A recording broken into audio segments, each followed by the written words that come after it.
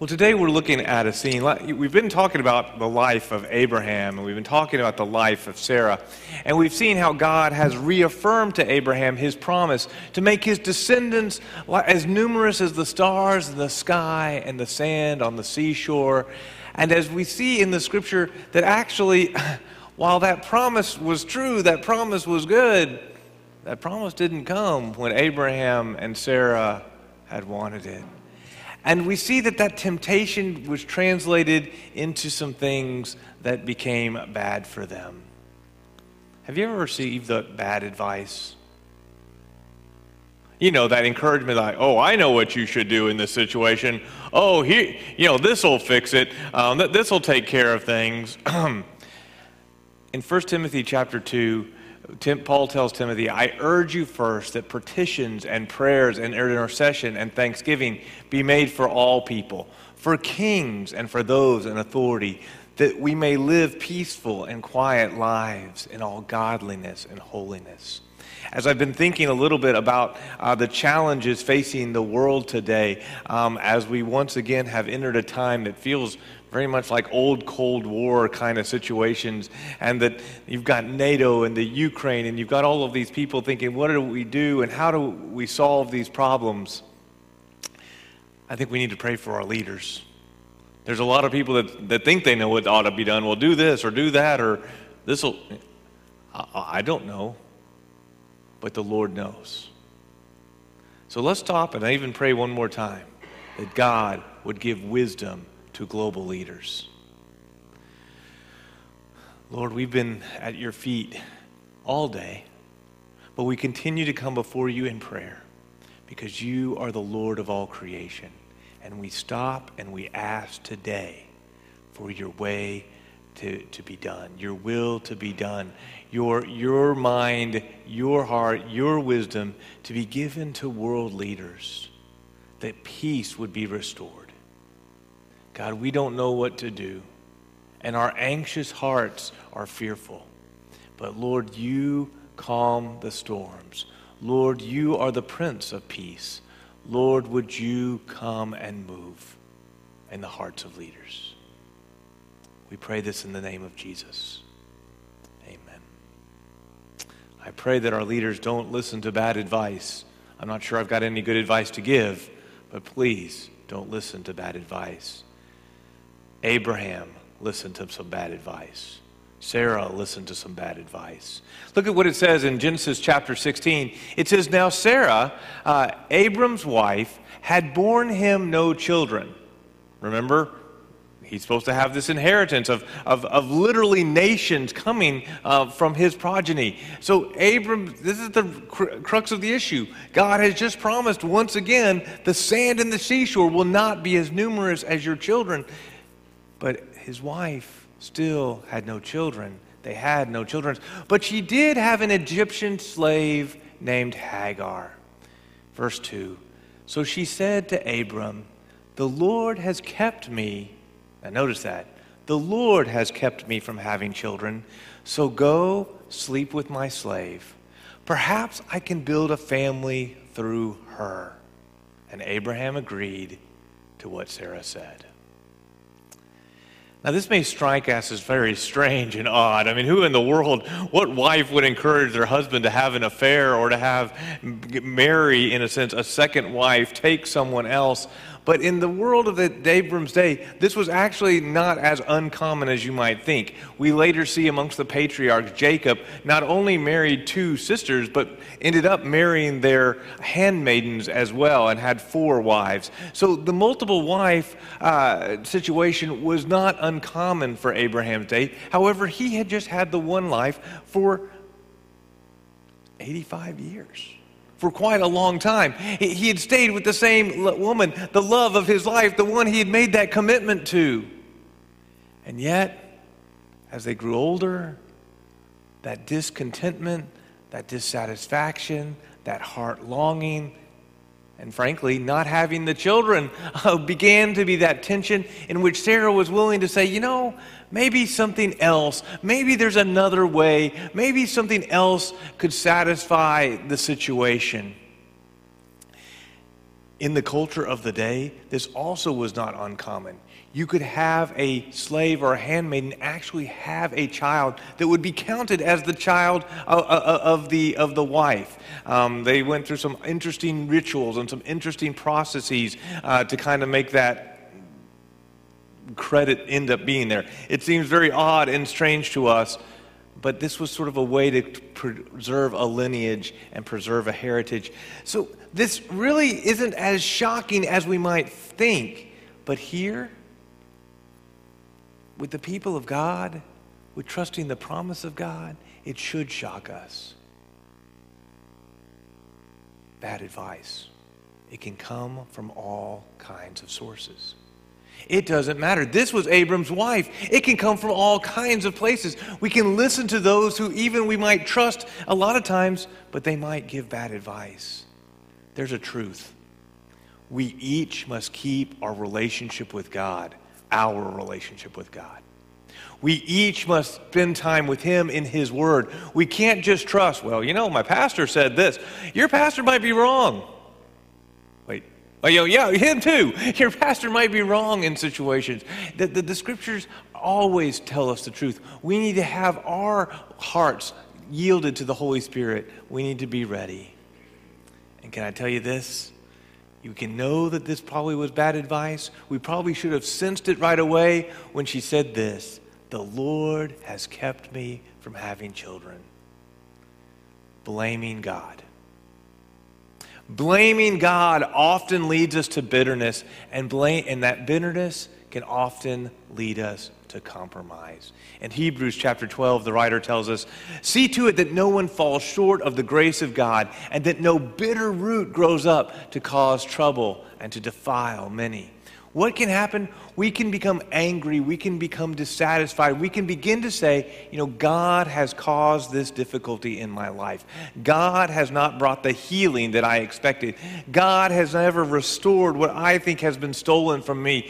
God has taken, and you know what? I deserve something better. I deserve to have it my way. I deserve to have it, I deserve something else. This kind of bitterness can lead us to all kinds of bad situations, can lead us to places where we begin to trade in the grace of God, the promises of God, the trust in God, that it's so sweet to trust in Jesus when we're trusting in Jesus. When we let those bitter roots grow up, how much it can cause problems. I think I shared this one before, but I had a friend. He got married, but the marriage wasn't always going as well as he thought it should go. There were the things there that he thought, this isn't right, this isn't good, this isn't satisfying me in the way it should. But I've met a soulmate. Have you heard this before from a friend? Or I've met someone that they really seem to really satisfy me. They really must be what God has for me. And all of a sudden there's that temptation for an affair, that temptation to trade what God has for us, the faithfulness that God has called us to, for something else. Here in Abram's life, his wife Sarah, it's like, look, this isn't working, Abraham. Maybe we need to add something too. Maybe we can trade your truth for something else. So often people believe that their needs trump God's promises. Their desires for what is right trump what God truly has given in His faithfulness. And so we end up letting the bitterness take over, the bitterness guide, the bitterness lead to compromise. Are there places where you've been tempted to say, I know God was calling me to be patient here, but this other job, this other security, this other thing seems to be what I need? Or maybe this other congregation, this other way of church would be better for me. Blaming God can lead to bitterness, and bitterness can lead to compromise. Look at what Abraham does in verse 3. It says, "So after Abraham had been living in Canaan for 10 years, Sarah, his wife, took her Egyptian slave Hagar and gave her to her husband to be his wife." You got to remember the timeline here. God called Abraham to follow Him at 75. 75. He was ready to retire, and God's saying, no, I've got something for you to do. I've got a calling in your life. 75, he and his wife, Sarah, launched out on this adventure with God, and we've seen that journey had plenty of ups and downs, but God continued to remind them of the promises, and in the middle of that, it had been 10 years that they were waiting for God to fulfill this promise. Now, some of you are at a stage in life where 10 years doesn't seem that big of a deal. Anybody starting to... 10 years, I feel like 10 years has passed pretty quickly. I've been living in Maryland for 11. It seems like yesterday. I'm still putting on my Syracuse sweatshirts back at home. I mean, it still seems like yesterday to me. 10 years has passed. That doesn't seem that long. When I was a child, right, it's like, 10 years, oh my goodness, I'm 15. How could I ever wait till I'm 25? I think, oh, to be that again. Oh, to have that kind of energy again. Oh, to be able to play soccer and volleyball. Thank you, by the way. The college students had a great time. We spent the night here on Friday night to Saturday. 25 students from UMBC. We had a lot of fun playing volleyball and soccer. Somebody doesn't need to do that anymore, me. The all-night lock-in things, never again. They're not happening. That's for somebody else to do. 10 years has passed since I've been doing that, and I don't need to do it anymore. Okay, for Abraham and Sarah, they were older. Surely 10 years shouldn't have seemed that long, except when it's a heartache. 10 years seems like an eternity. When it's an unfulfilled, this 10 years must have in some ways been like the most difficult 10 years. And as they hit 85, they know they're beyond childbearing years. It just seems like the impossible is impossible. How could we trust God in this? And verse 4, so Abram slept with Hagar, and she conceived. When she knew she was pregnant, she actually began to despise her mistress. What's going on? Well, Sarah was the real wife. I mean, Hagar is just sort of the substitute extra, the fling. But she's carrying the child. Maybe she should be the head lady in the household. Maybe she should be in charge. She's going to have the heir. And Sarah says to Abram, verse 5, it's your fault.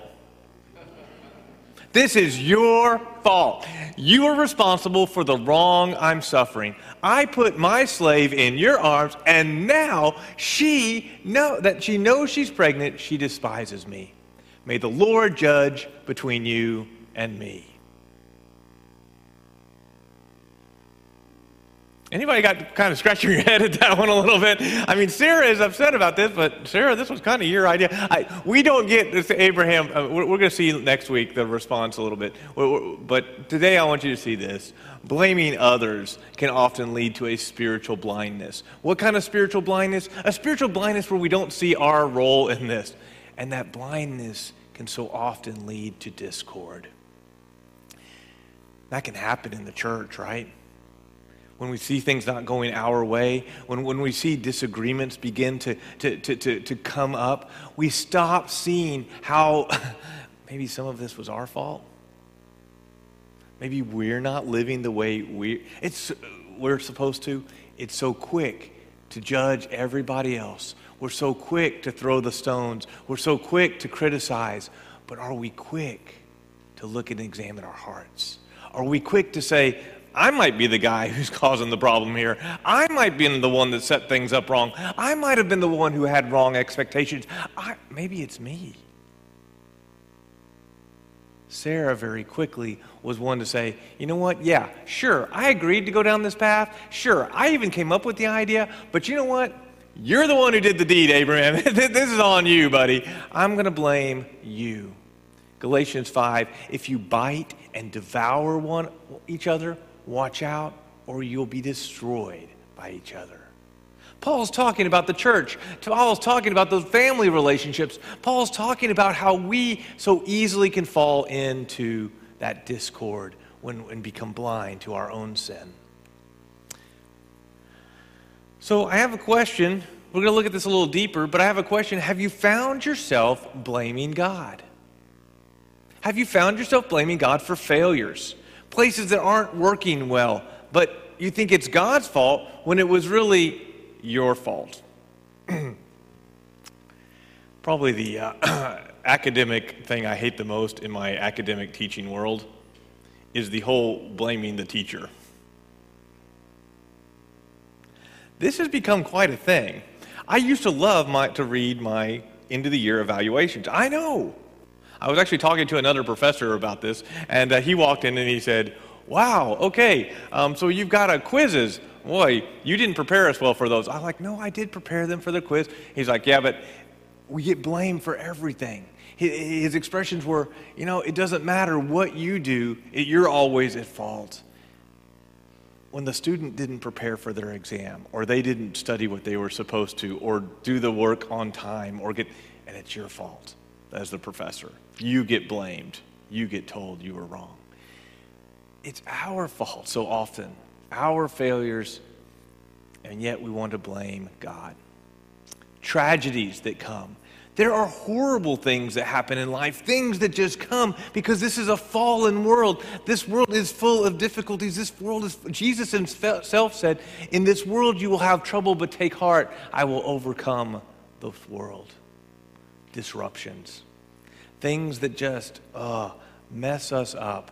I was so glad we were able to have worship today. I was like, oh no, it's snowing again. We've had another storm. Do we need to cancel? Anybody else having those thoughts? Make sure you always check if there's storms. I appreciate it if you do. Make sure you check our websites for any kind of updates. Because sometimes we've had to have it switch to online virtual services. But it always stresses me out. Like, do you make the right call, the wrong call? I didn't want to say come, and then the place be an ice skating rink and everybody slip and fall. But wow, I'm so glad we didn't today because the roads were clear and everything was good. It was a grace of the Lord. So often we see those disruptions as like, why would this happen? Why did it keep snowing? If you've noticed, it always snows on Saturday. Anybody notice that? It doesn't snow Monday, Tuesday, Wednesday, Thursday. It's always snowing on Saturday. God, what are you doing? You're making my life harder. Don't you know that being a pastor is pretty tough here, and I have to make a lot of decisions, and I shouldn't have to make decisions about the weather. That's your job. Move it to Tuesday. One of my students yesterday, as it was snowing, we spent the night here, and of course, it's Saturday morning, and the snow was just coming down, and it's the thick, heavy stuff in the cars, it's piling up on the cars, and he said, I remember him saying, I can't believe today, of all days, it would snow. And I kind of stopped, and I said, I got to be honest on that one. Was this really the most tragic thing that we need to leave the retreat a little bit early to make sure people get home on time and get home before the snow piles up? It's probably okay. There are worse things in the world that are happening today than the snow coming. Yet we're so quick to say, because that was his accusation, right? God, don't you know we're having a great time here and we're having a retreat and now we're kind of going home a little early because of some snow? Do we blame God for even the little things, the things that are our disruptions in our lives? Do we blame God for consequences? Things that quite honestly, we did it, or somebody else did it, and we blame God. So we blame God when really it's our own fault, or really maybe even somebody else's doing. Sometimes we blame God, and it's just things that happen in the world. Jesus, the rain falls on the just and the unjust.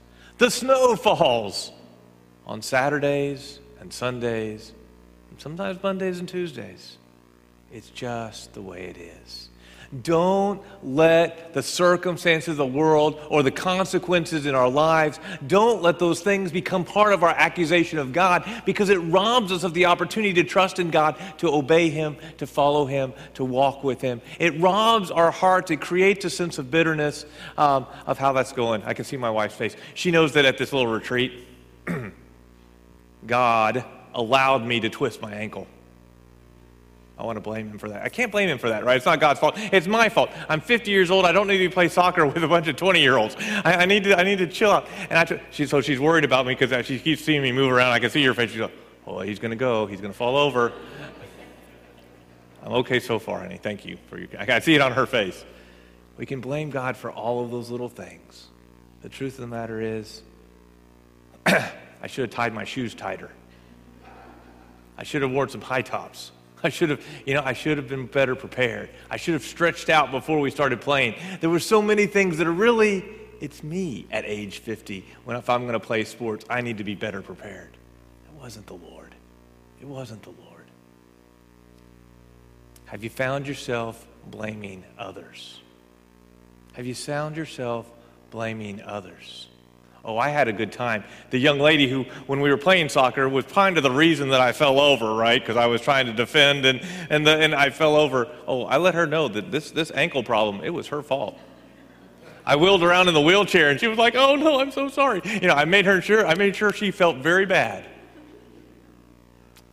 Well, while we had a lot of fun, and that's an easy example for us to joke about, we do blame others. We pick someone out. It's their fault. They're the reason there's disharmony in the family. It's that one right there. It's that person that's causing problems in the church. If we could just get them to, if the Lord would just bless somebody else with their presence, just move them on. We pick someone and say, that's the reason we're having difficulty. That person's that's causing the issues. They are the problem. We pick them out. We think that they're the reason for our unhappiness or for our problems at work. It's that new supervisor, or it's that new colleague, or that new employee that's causing me such consternation, that's causing me such frustration, and we pick someone to blame. There's a theory in psychology called family systems theory, right? That looks instead of looking at one individual, it says, well, you need to look at the whole system. You need to look at how people are interacting. We are a family. We are together. And it's not just one person that is the problem. It's actually the system itself that may be set up that way that causes a lot of grief. Well, I don't know if I always buy into family systems theory in total, but I will say it points out something. This world is a fallen, broken world. Sarah and Abraham were facing a challenge, and it was a challenge that only God could fix. And they were called to trust in God. They were called as a family to work together, but instead they found themselves working against one another. They found themselves working against each other in a way that did not encourage each other's faith. Sarah could have said, Abraham, I know it's been 10 years. I'm really struggling with this. I'm not strong. Help me be strong. Abram could have responded, Sarah, I get where you're coming from. That is not a culturally non-acceptable suggestion. However, this is why we are not going down that path, because we are trusting the Lord in this situation. We've started to talk about the future of this church and how we are called to be a disciple-making church. One that doesn't say, we're going to fix all the problems by just, adding a smoke machine and hiring out an awesome worship band. We're not going to fix all the problems by creating a giant hot air balloon outside saying, come here on Sundays and there's free hot air balloon rides. We're not going to, but as a church, we're going to do one thing. We're going to make disciples like Jesus told us to. That means in difficulties where we see, someone's the problem over here. It's not the person who's the problem.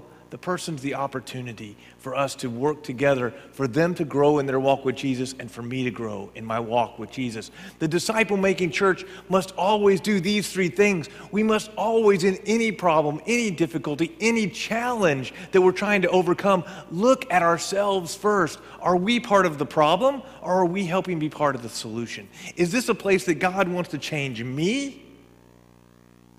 Is this a place where God wants to use me to help someone else grow and change and mature? Number two, we have to address those spiritual deficiencies in one another. When we say, our pastor's really not so good at this. Okay, he might not be. How do we help him? How do we help him?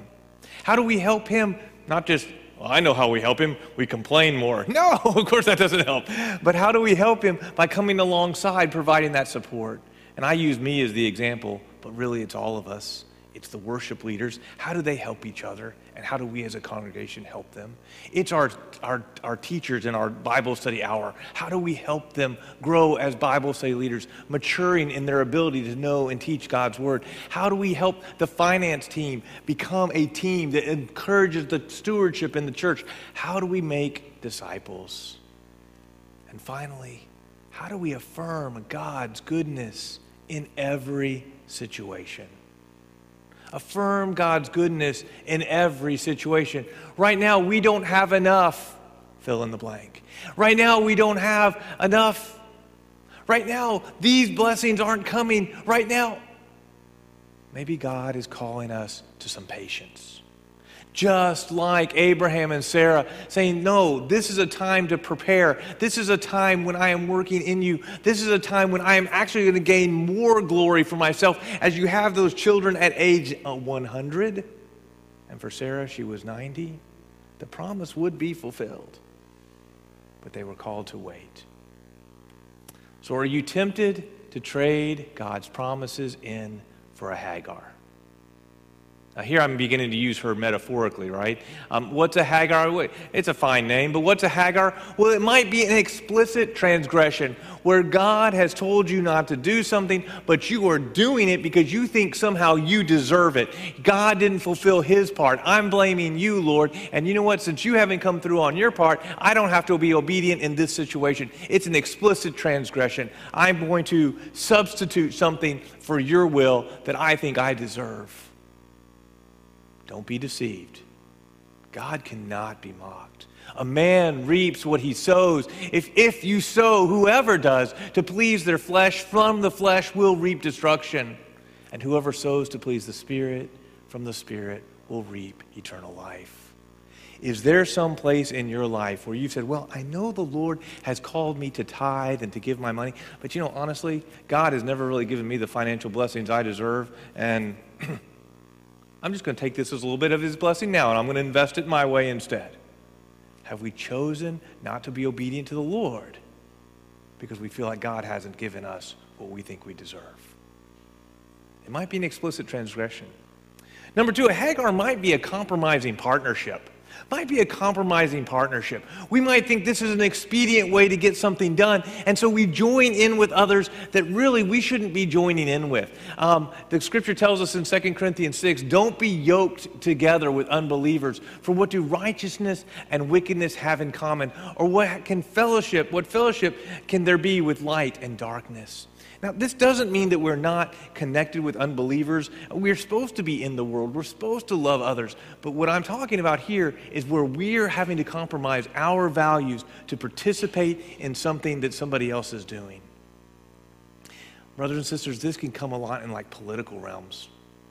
Sometimes we think it's expedient to go with this party or do this or do this. And we start thinking, well, we'll compromise. And I'm not telling us who to vote for or why we shouldn't participate in politics. I think Christians need to participate in politics. But when we allow the world to define our identity and to say we are locked in to something, it's dangerous. We are often finding ourselves yoked together in such a way that it guides us in a path that can be unholy and not good for our witness as believers. We need to be believers. This is where we stand. And if you, as the world, want to come along with it, that's fine. But we are walking with the Lord. We are in partnership with Him. There can be business opportunities that seem very lucrative, but maybe that's a wrong partnership. Maybe there's a place where you're thinking, well, gosh, I can really... but it just doesn't work. We need to be holy in our partnerships and our relationships. And finally, there can be these maybe it's not an explicit transgression, but it's questionable ethical practice. Questionable. It's like, I don't know. Maybe I can kind of do a little bit of this. Used to drive by pretty much 4 days a week. I would drive up 95 there, and there would be this nice big sign there every day as I drove and would come out of the tunnel. And what would it be? The Mega Million Jackpot. Anybody see this? You drive by it? And I could just watch it. Oh, it's always started at 40 million. Then it would be like 65, 85 million, 200 million. I kept thinking, you know what the Lord could do with that money? A lot. Thank you, Jim. And if He would entrust it to me, I would not only tithe, I would double tithe. I will commit right now to it. If the Lord would just, I could solve all of our college ministry financial needs. Oh, and I could bless so many churches with that. If the Lord would just, maybe I ought to just compromise a little bit. And what's it going to cost me? $1? Now, is gambling this great evil or whatever? I think it can enslave people. And you can make your own choices. I think this is kind of a Romans 14 matter where Paul says, do it. If it's fun for you, I'm not saying that it's some kind of great evil and you shouldn't ever touch it or whatever. But I am saying this. We need to be real careful, because I know for me, for my heart, it would be one of those questionable ethical practices. It would be me saying, you know what, I think that will get me what I need, rather than the Lord is my inheritance, that I am trusting him every single day, every single week for his provision. That, yes, money grows nice and slowly, as the proverb says. If you take and you are a good steward of what God gives you. I don't need the windfall pie in the sky, because I have the Lord of the sky as my inheritance. Why would I trade him for this Hagar? It does that. I don't need your inheritance. My inheritance is the Lord, and he is all things to me. It's those questionable ethical practices. It's those things that I'm like, well, maybe I could do this. Well, maybe I could. But if I've got doubt about it, maybe it's not so good, then it's already sin. That's what it says in Romans 14. But whoever has doubt is condemned if they eat. He's talking about eating, whether like meat or other types of things that were sacrificed to idols. He said, look, you're condemned if you eat, because their eating is not from faith. And anything that doesn't come from faith is sin. The things that pull me away from the Lord, these things are sin. And when I want to trust in other types of methodologies or other types of rewards, looking for other things, it can really mess me up. So what's a Hagar for our church? Well, number one, it's tolerating the Hagars in our own lives, where we have traded the goodness of God, the truth of God, the promises of God, for something that we think will satisfy our lives. As we're going to move forward in a congregation, people are going to sin. The things that cause men to sin come. But we need to confess our sins, because he is faithful and just. And when I say confess, it's not just saying this. It's saying, Lord, I repent. I want this out of my life. Number two, if we're going to use not just worldly methodologies, but ungodly methodologies, ones that don't please the Lord, ones that we think, this has worked for everybody else. This is the way everybody else makes money. This is the way everybody else gets more people involved. This is the way everybody else. We need to use whatever methodologies are godly and good, godly and effective. That doesn't mean we don't have advertising. We can have advertising, but we're not going to use ungodly advertising. It's not going to be, hey, come to Valley Baptist Church. We have who knows, you might win a $50 gift card or something like that. We don't need to bribe people to come to know the Lord. But we do need to let people know that the Lord is moving here. Let the Lord be the attraction. Finally, as a church, we can't justify disobedience to God's direction. If God is calling us to do something as a church, there will be plenty of reasons why we'll say, oh, we can't do that, or oh, that seems too hard, or that's too risky, or that when God is calling us to move forward, we need to say yes. For those of you that think, oh, he must have a plan, I actually don't. I don't know what that big step of faith is going to be, but the Lord always calls us to one. If we're going to follow him, he always calls us to one. He's always going to call us to something that seems beyond us, seems to challenge us, maybe it's a commitment in your life, maybe it's a step of faith, maybe it's something that's financial, but he always calls us to something that's beyond us. Can we be ready?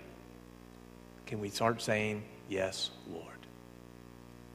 Well, this morning, I want to offer an invitation. The first one is to those of you that may be here or maybe worshiping online, that you've never said yes to Jesus. You've never said, Jesus, I want to follow you. You've never asked for his forgiveness. Perhaps that's where we begin today, and you just need to say, yes, Lord. I'm going to be at the front. If you want to pray to receive Jesus as your Savior, to accept his forgiveness, I'll be here. For some of us, maybe there's a little repentance that needs to happen, and the altar is open. I will pray with you. You can come and pray by yourself. Maybe there's been a Hagar in your life, that thing that you said, I can do it. I can make it. This will satisfy me. I was going to share this earlier and I forgot. One of the ones that God is convicting me about is if I'll work, it's a belief. It's a Hagar. If I'll work harder, if I'll just try harder, if I'll just do more, somehow God will bring about his reward. When some things are just going to come by his grace. Some things are going to come by his power and not mine. And we need to trust the Lord to bring in his harvest and do his powerful work among us. It's a Hagar for me, right? I want to train. It doesn't mean we don't work hard. It just means that I can't believe that my hard work is going to be the answer for what God's going to do in the world. God's convicted me this week about Hagars. Have you got something in your life that's a Hagar? So today, you respond to the Lord as he's calling you. The music team's going to lead us as we sing, but if God's calling you to make a step, the altar's open.